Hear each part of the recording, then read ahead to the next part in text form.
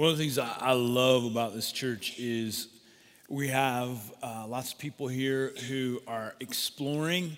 Maybe you'd consider yourself spiritually unresolved, and we want Faith Chapel to be a very safe place to encounter a very dangerous message, all right? So it's a safe place to explore a message that could literally change your life and mess up everything in a good way.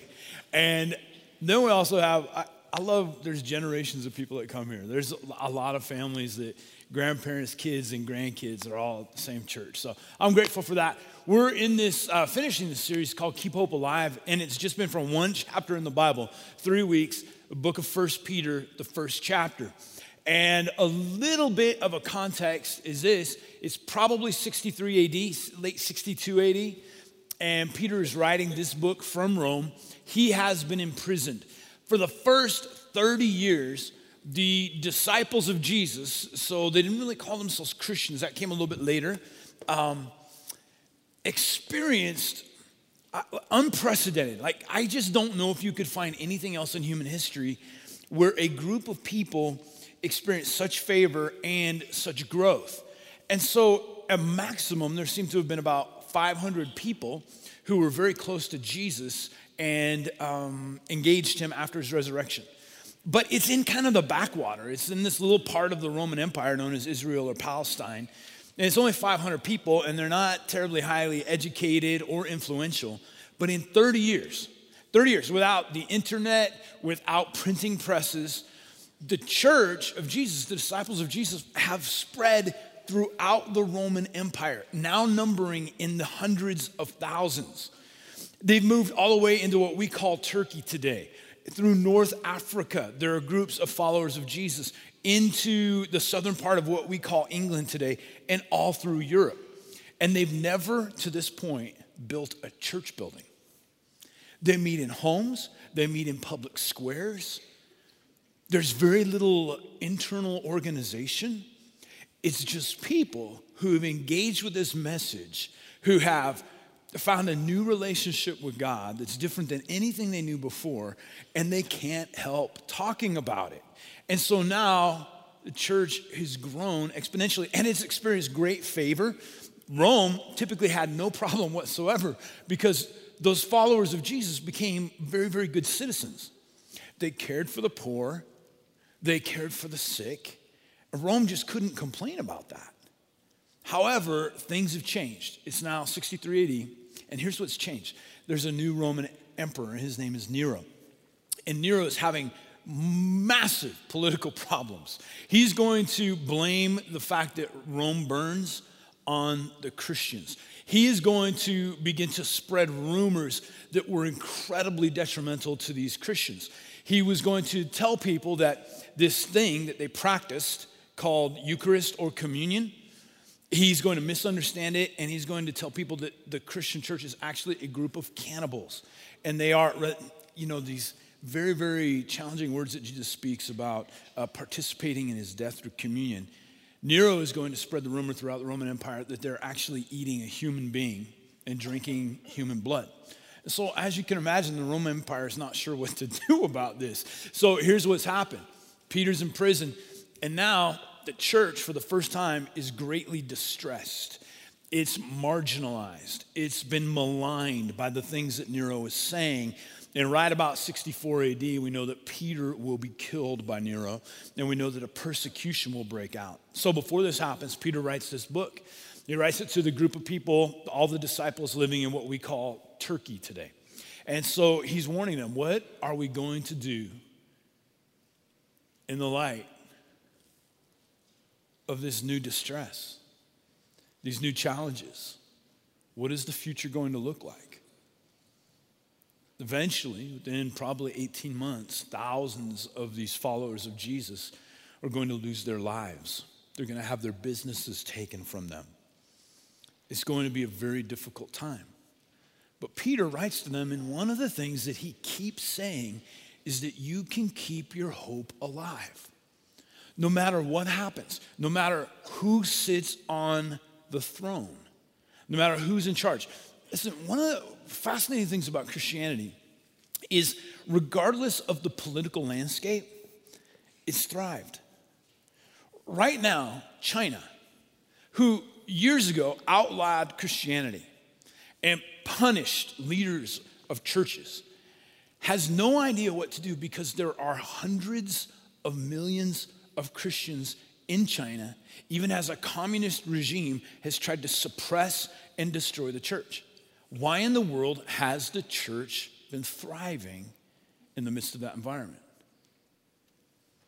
Well, it's because it's about an entirely different kingdom. It's not about a kingdom that has political power and influence or a kingdom that has military might, but it's this kingdom that Jesus talked about all the time. It's a kingdom of forgiveness. It's a kingdom of hope. It's a kingdom of becoming alive in God.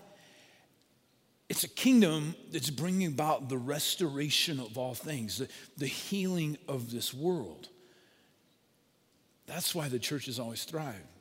Does anybody remember how weird things got at the end of 1999? Some of you are a little young, but remember when the clock was going to hit 2000?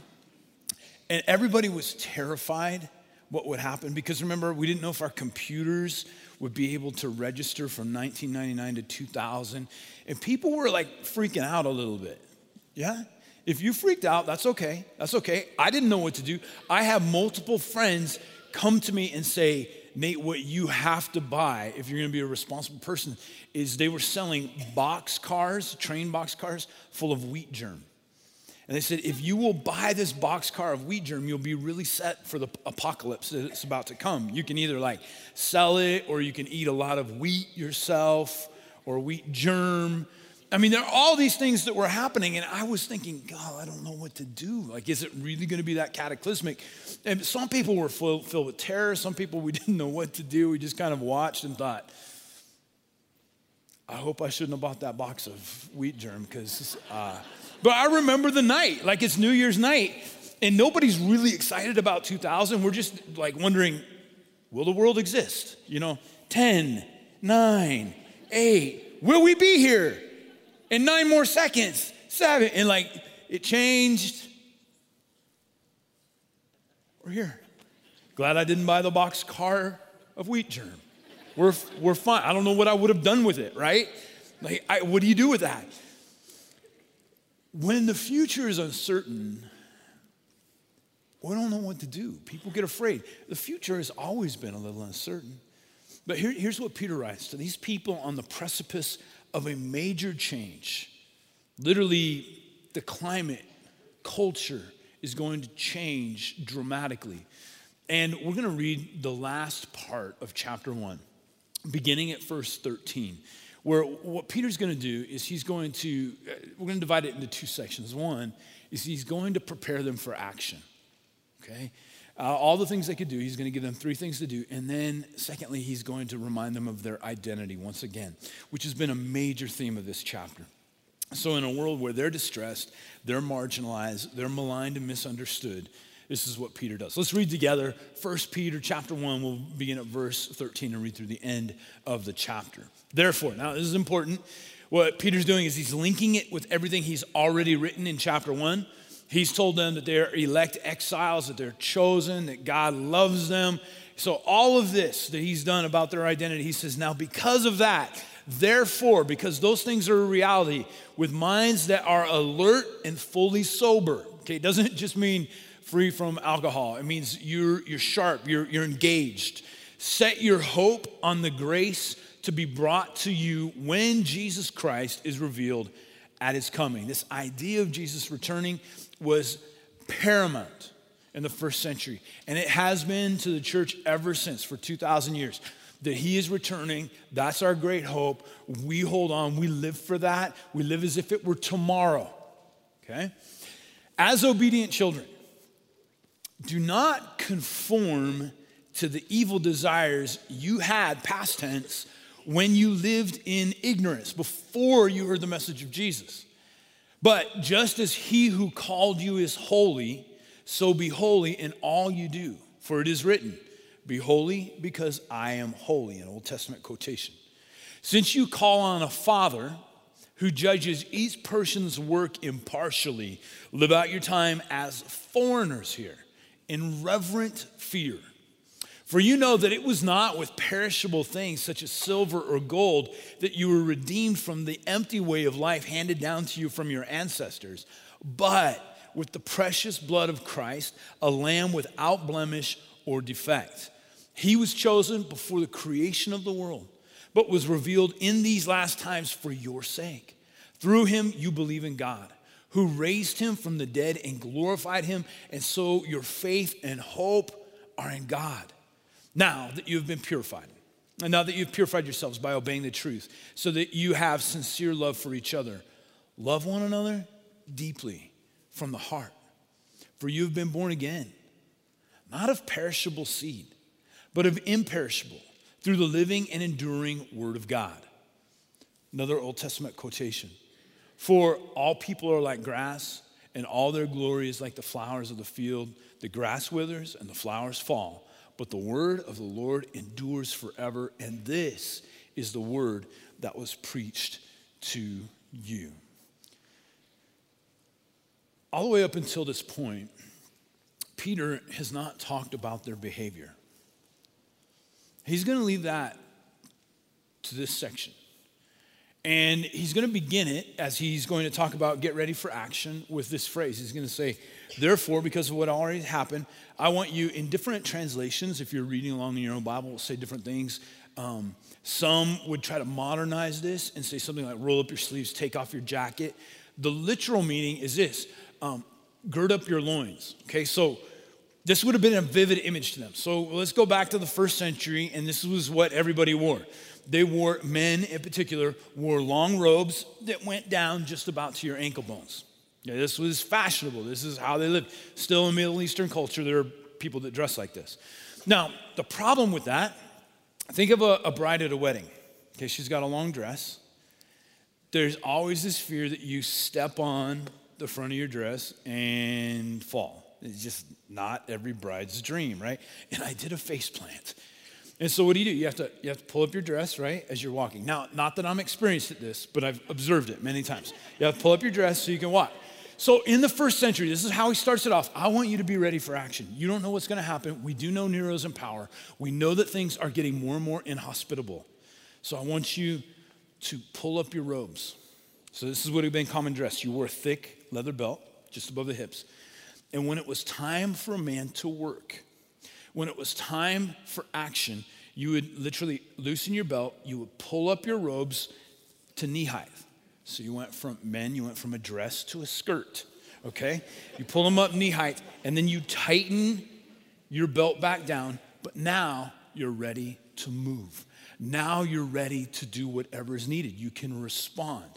And so he says, in terms of what's coming, I don't know exactly, but here's what I want you to do. I want you to be ready. Fully engaged. Prepare yourself. Men, pull up your dress. Get ready for whatever is coming. So here's the 3 points. He says, so get ready for action, get prepared. He says, first of all, here's what I want you to do. I want you to refuse to be conformed.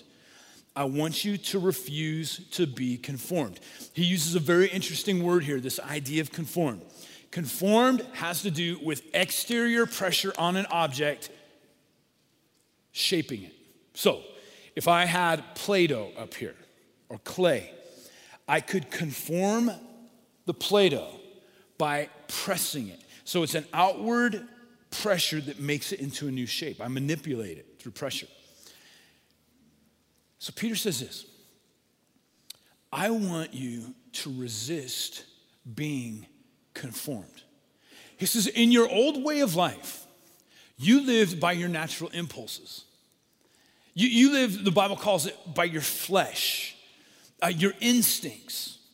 And that your main purpose in life is self-gratification. How can I make myself happy? That ruled your ethics. That ruled your decisions. He says, but you have been transformed. So transformation is very different than confirmation. Transformed means there's an interior power working to shape you. So he's saying, you have been changed by the message of Jesus. Your life, your ethics, your decisions, you're a different person. But when things get difficult, here's what I want you to watch out for. Don't allow yourself to be conformed back to the way that you were. Guard against that. Guard against that desire to let your instincts rule. Self-preservation, self-gratification. Don't let that be the shaping force in your life any longer. The commentator by the name of Trevin Wax says this about this passage. I'm less concerned about what unbelievers will do to your body than I am what sin can do to your soul. This is fascinating. It's Peter saying, I get it. Nero's on the throne, and he is breathing threats. But your greatest vulnerability is not Nero. It's you being pushed back into the old way of living because you've been renewed. You've been changed. You're a different person. Not perfect, I get it. But resist that being conformed to your old shape. Here's the second point of action. He says, I also want you, so resist being conformed. I want you to set your hope on Jesus. I want you to set your hope on the grace that you'll receive when he returns for a second time. So last Sunday, after services, I went with my 3 boys and we went up to the archery range. We just haven't been shooting our bows very much all winter. And my 12-year-old beat me. It's always a competition, and he was very, very happy about that. But here's what you do. Okay, it's the same word, to set your hope. It's the same word you would use in Greek for aiming at something. So when you're aiming at a target, what do? You prepare, and you are focusing on a singular point. All of your energy, literally, whatever is happening on the periphery, you don't even notice it. And so he says, set your hope, aim, place your hope, not in money, not in people, not in the government, not in Nero. Don't, put your hope on Jesus Christ. Set your hope. Don't let it be distracted by other things. So don't conform. Set your hope. The third point of action, he says, is, and I want you to be holy. I want you to be holy. So this word holy is hagios. And its root word is to be different. To be different. So culture's changing. And he says, I want you. I mean, he hasn't talked about behavior in this whole chapter to this point. He says, but I want you to be different.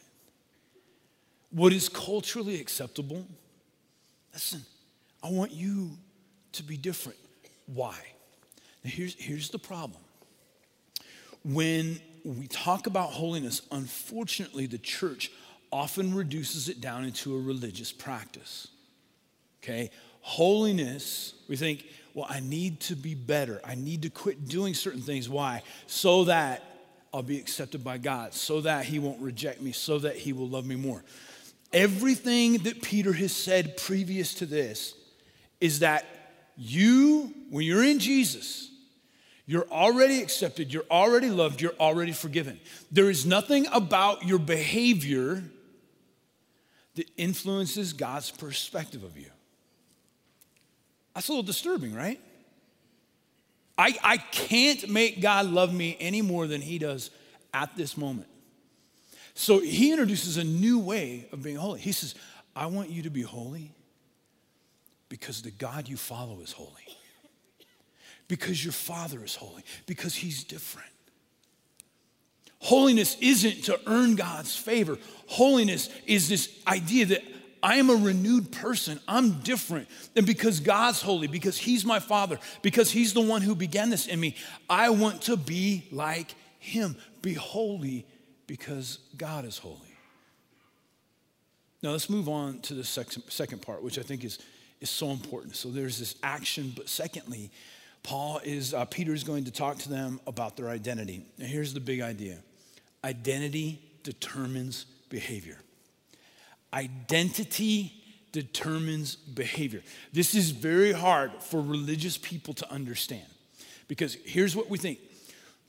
The idea of behavior, according to the Bible, is this, is that who you see yourself as, who you are, what God has done, actually determines how you act. So sometimes we think that effort determines behavior or intent determines behavior. If I would just try more, I wouldn't do that. And so we look at people who are doing something and it's self-destructive, and you're like, you need to just try to quit doing that. And what do they say? I'm trying not to do that. The problem is my effort isn't enough to change my behavior or my intent. I make a good decision, like I never want to do that again. That was terrible. If you probably all of us have either experienced some addictive behavior in our life or someone we love, and you're confused. You think, why do I do this? Why do they do this? Just make an effort. And they're saying, I make an effort, but my behavior doesn't change. This is a theme throughout the New Testament. Paul and Peter are going to write about this constantly. When they write to people who are having problems, moral issues, ethical problems, here's what they always do. They spend the first part of the book talking about their identity. This is who you are. And if this is truly who you are, then if you could embrace this new identity, it would change your behavior. Example, 1 Corinthians. People, I've heard this a lot, and I've actually said it at times. Boy, I wish we could get back to how the early church functioned. Right? Have you ever felt that? Well, it sounds like a great idea until you read the book of 1 Corinthians. That church was crazy. Like, it was crazy. Paul has to write multiple things. He goes, okay, listen. When you pick leaders, could you please quit picking like deacons and elders who get into fistfights? That's not working for me. Like these guys that they're duking it out. He says, and by the way, when you get together to celebrate communion, some of you guys are getting loaded. Like you're drinking so much of the wine that you're totally intoxicated. And you know what? That's not working either. That's just not appropriate. They've got these weird things. This guy's sleeping with his stepmom, and they're like, we're such a great church. We allow anybody to be here. Paul's like, okay, listen, the whole thing, the son and his stepmom, like, that's not working either. This is pretty messed up. So what does he do when he writes his books to correct them? He starts by telling them who Jesus is and who they are. Because he knows the only way you change behavior is when you change your identity. And this core New Testament philosophy, think of how it impacts parenting. I'm not trying to modify my kids' behavior. I'm trying to get them to understand who they are, because that's the thing that changes their behavior. Now, before we talk about this, I want to show you a picture. I came across this. This is a real product. You can buy this here in town. Okay, this, ladies and gentlemen, is called EnviroColor. Perfect solutions for pine straw, mulch, and grass. Got dormant grass? Question mark. EnviroColor makes it green again. 32 fluid ounces. So let me tell you about this product. If you've used this product, I am about to make fun of you, all right? Hang in there. The whole idea behind this product is you come out and your grass is dead and crunchy, and you look at your neighbors and you're like, they've got such nice lawns. I need to fix this. I know what I'll do. I will buy EnviroColor. And it is actually a stain or a paint that can survive for up to a week. And so what you do is you go out and you take your dead, crunchy grass and you paint it green, and you step back and you go, now I have a lawn like everyone else's. The problem is when you step on it, it still crunches. It's dead. It's painted dead grass. It actually does nothing. It is topical. It doesn't do anything to restore the core problem. Your grass is dead, but you can paint it and make it look green. What happens so often for people who are trying to follow Jesus is we get into a way of thinking where we think like this: oh boy, my life is a mess. There's dead patches. It's brown. It's ugly. I'll just paint it. I'll try to look the part.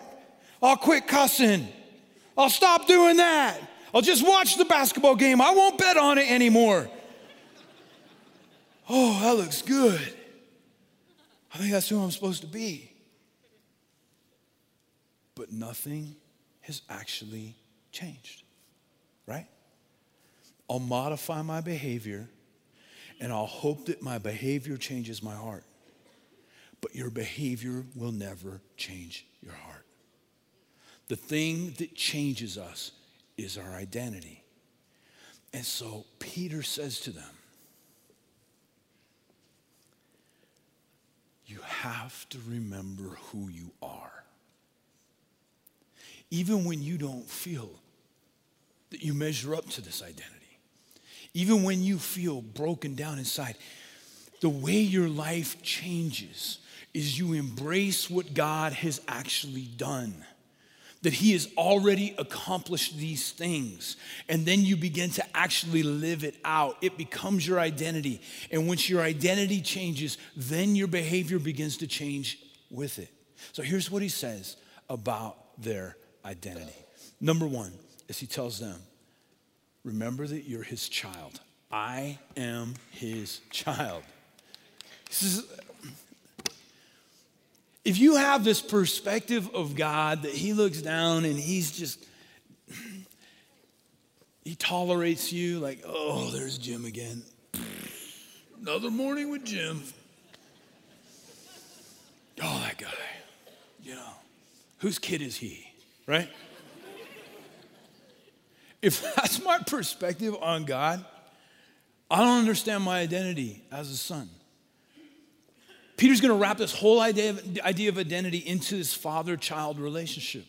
So I am absolutely thoroughly convinced after reading the New Testament that God, as he is looking down at this moment, freeze frame this right here in this room, if you're on the internet, he's looking down and when he sees you, that's my girl. That's my boy. And he loves you and accepts us entirely and completely. And if I don't understand that relationship, I'll always be striving for acceptance. I'll always be striving for God to love me more. You and I are his children. Do we deserve that? No. What did I do to earn that? Nothing.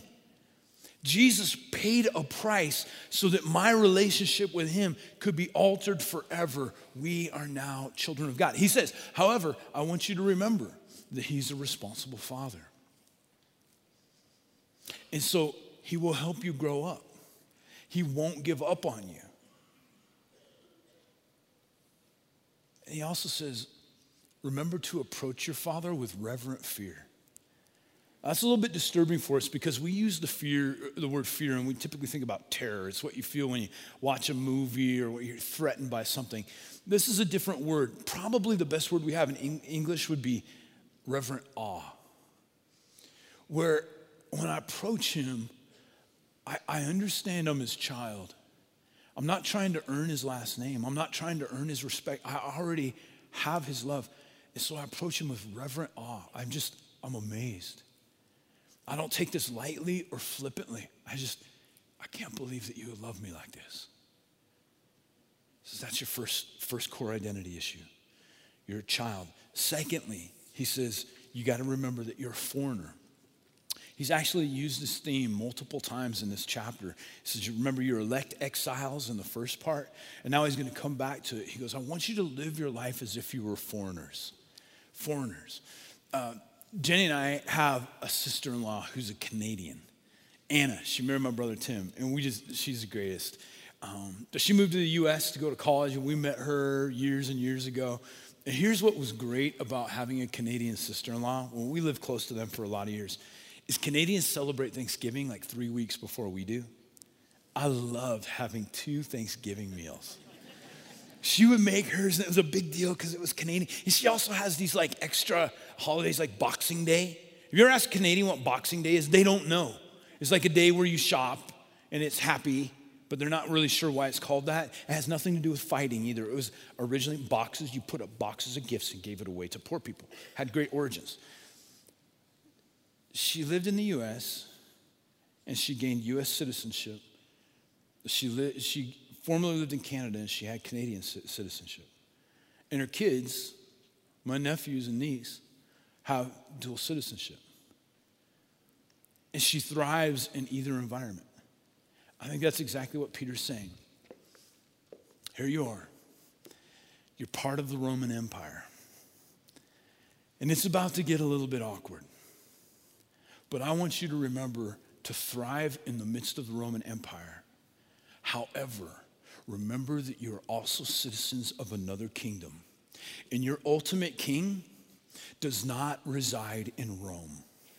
Your ultimate king, King Jesus, he calls the shots. And so you can travel and live in the midst of these two kingdoms, but you'll always feel a little bit awkward here on planet Earth because this is not your eventual home.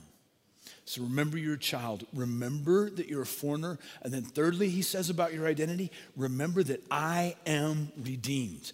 I am redeemed. Now, what does that word mean? It means to be bought back, to be bought back.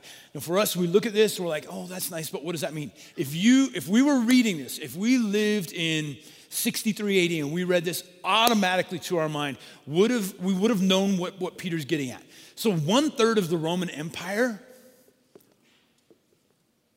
were slaves, 1/3. In slavery, it was a little bit different than our own tragic history with slavery. Okay, slaves were often professionals. So when Rome came in and conquered a new territory, if they needed doctors and accountants at home, what would they do? They'd find the best doctor, the best accountant in the city, and they would say, you now are the property of Rome, and you will come with us. And they would take, these Roman generals made a huge amount of money by taking professionals as well as laborers, bringing them back into the heart of the Roman Empire and say, hey, I've got a doctor here for sale. Who wants one? And that doctor would be purchased, that accountant, that merchant, that whatever it was, a laborer. They'd be purchased. So 1/3 of the Roman Empire is made up of slaves. The only way that a slave could ever get freedom is to be redeemed. It's the exact same word. But it was impossible to be redeemed. See, Roman law said that a slave could accumulate enough wealth to eventually buy their freedom back, but it never happened. As a slave, you had no income, and so you could never purchase yourself back. But there was the possibility that someone who deeply appreciated you, saw you as a human being rather than just a commodity, and would save up an extraordinary amount of money and go to your master and say, I want to redeem your slave. I want to buy them. Now, as Peter uses this phrase, he says, you are redeemed. Not through silver and gold, but through the precious blood of Jesus, who is the perfect sacrifice. We're going to talk about that next weekend when we get into Palm Sunday. The point is this. He says, when you come to your identity, you have to know you don't owe God anything. You have been purchased. You have been paid for. Everything that was wrong between you and God has been set right in Jesus. What he did on that cross purchased your freedom from this old way of living. You're not a slave any longer. Think of yourself as a free person. And when it comes to ongoing battles with sin, here's part of the identity issue. Some of us think, well, we identify ourselves by our sin. And your identity is linked to what you've done. And what Peter's saying, no, you've been bought. I understand you may act that way on occasion, but that is not who you are because you were bought. When God looks at you, he does not see what you've done. He sees what Jesus accomplished on the cross. You are a free person. Well, I don't feel free. Well, begin to change your identity and you'll find freedom. Embrace what God is saying. So he says, you're a child, you're a foreigner, you're redeemed. Fourthly, he says, I love that he puts this in there with their identity. He says, you're one who loves people deeply. And they're like, are you kidding me? I'm so introverted, I don't even like people. He says, no, here's part of your new identity. You love people deeply from the heart. I do? Yes, you do. Oh, okay.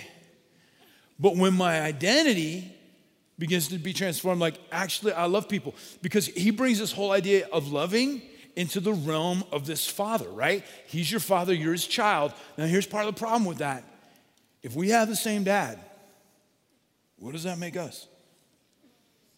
Brothers and sisters. We're just one big dysfunctional family, right? You have some weird siblings probably. Well, you got a room full of weird siblings here, but there's blood that ties us together. right? And so he says, part of your identity is you love deeply and from the heart. Then lastly, he shores up this idea of identity with this repeated phrase. This is the third time he mentions it in the chapter. He says, your identity is based on the fact that you are reborn. I am reborn. I am reborn. Now, Peter's going to get a little bit graphic here, okay? The way we translate it, it kind of leaves some of the woo out of it. He says, okay, you've been reborn by God. That's your identity. He goes, but not with perishable seed. He's referring to physical, biological fathers. He said there was something that happened where biologically an egg was fertilized with perishable seed and you gained physical life.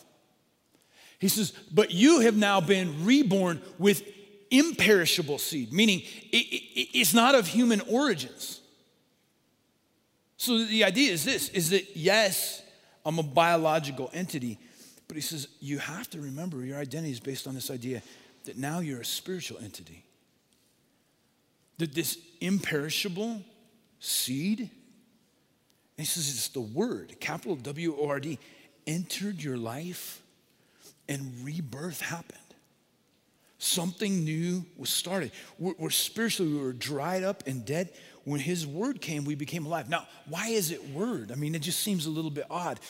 Think for a moment, if you were Hebrew, as Peter is, the idea of the words of God means something much more grand than what you or I might think of. So if we went to the very first chapter of the Bible, Genesis chapter 1, there's nothing, right? There's this watery chaos of earth. And how does God create life? He speaks. Let there be light. And there was light. The idea of the words of God creating life is interlaced throughout this book. And so even you see it in Jesus, he'll find someone and he'll say to them, you are forgiven. It is his very words they experienced freedom. You are healed. And at his words, they create something. There's healing that happens. And so what Peter is saying is, just as God spoke this world into existence, when you heard the message of Jesus, it started something. You're now spiritually alive. That's your identity. You can't think of yourself as spiritually sickly. You can't think of yourself as spiritually empty. You are alive. When this message of Jesus was spoken into your life, you became someone entirely different. That is your identity. Identity determines behavior. Otherwise, I am going to be trying to paint myself to look like a follower of Jesus. I'll camouflage what's broken. I'll try whatever I can to cover. But it's when I understand who I am that life begins to grow. Will you pray with me? Lord, even though it's been thousands of years, there's some similarities here. There were a group of distressed believers who weren't sure what the future held, and they were afraid. And Peter writes to them that their hope can and will be alive, no matter what happens culturally. There is nothing. This world has never invented something that would suppress the message of Jesus. The kingdom of Jesus, the restoration of all things, renewed and alive people, can't be held back by any force. Lord, I pray that we would be ready. I pray that we would be holy, but not because we're trying to earn your respect, but because you're holy. I pray that we would not be conformed. Lord, we don't want to go back to the old ways, but instead, we'll be transformed. And Lord, for all of us, I think it is so easy to play the game of religion, where we try to paint over the dead areas of our life and hope that no one sees that there's actually death. We try to make it pretty for you. We try to make it pretty for other people. In reality, we pray this. We pray that we would embrace our new identity, that ways of thinking. Some of us have had words spoken into us that have paralyzed us. And our identity is based upon some lie. A lie that we've told ourselves, a lie that someone told us, and now we're gonna act according to that lie because identity determines behavior. Lord, I pray that we would replace those false identities with the ideas that we are your children, that we are foreigners, that we are redeemed, that we are people who actually love deeply, and that we are people who have experienced a rebirth. And when our identities are based upon that, life begins to change naturally because we understand who you are and we understand who we are in you. I just want to make a brief moment here for anyone. If you would say, maybe you'd say this, Nate, I feel like that picture of dead grass. I want to please God. I don't know how to do it. Something's determining my behavior.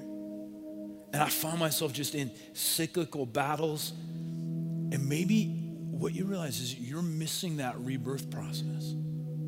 Your identity hasn't been shaped or formed into something new. And even these are just words that I'm saying, but God is speaking something to you today. And it's his words that birth something in you. And if you need that rebirth today, a new start, that there would be actual life, a spiritual reawakening. If that's you and you need that today, would you do this just boldly? Raise your hand and wave at me. I want to make eye contact with you. Yes, sir. Yeah, you're made new. Yeah, right there as well. It's beautiful. You're new in him. In this center section, if that's you, yes, ma'am. You're his daughter. You're forgiven. Yeah, right in the back. Absolutely. You're made new. Over here as well. Yeah, thank you. Thank you. Yeah, yes, ma'am. You're his. You're forgiven. You're made new. Yes, ma'am. You're his daughter. Don't you ever forget that. And in the balcony, if that's you, wave. Yeah, okay, there. Yep. I see your hands. Okay, all 3 or 4 of you in the back row, right here as well. Yeah, beautiful. In this section over here. Anybody, if that's you, wave at me, would you please? Okay, wonderful. Thank you. In the back, yeah. I see your hand. Thanks for being persistent. Yes, ma'am. Yes, ma'am. All right, would you open your eyes? Hey, we're told in the book of Luke that all the angels in heaven celebrate when one person makes that decision. So there must be quite the party going on in heaven right now. You are reborn, remade. It's the beginning of a lifetime journey.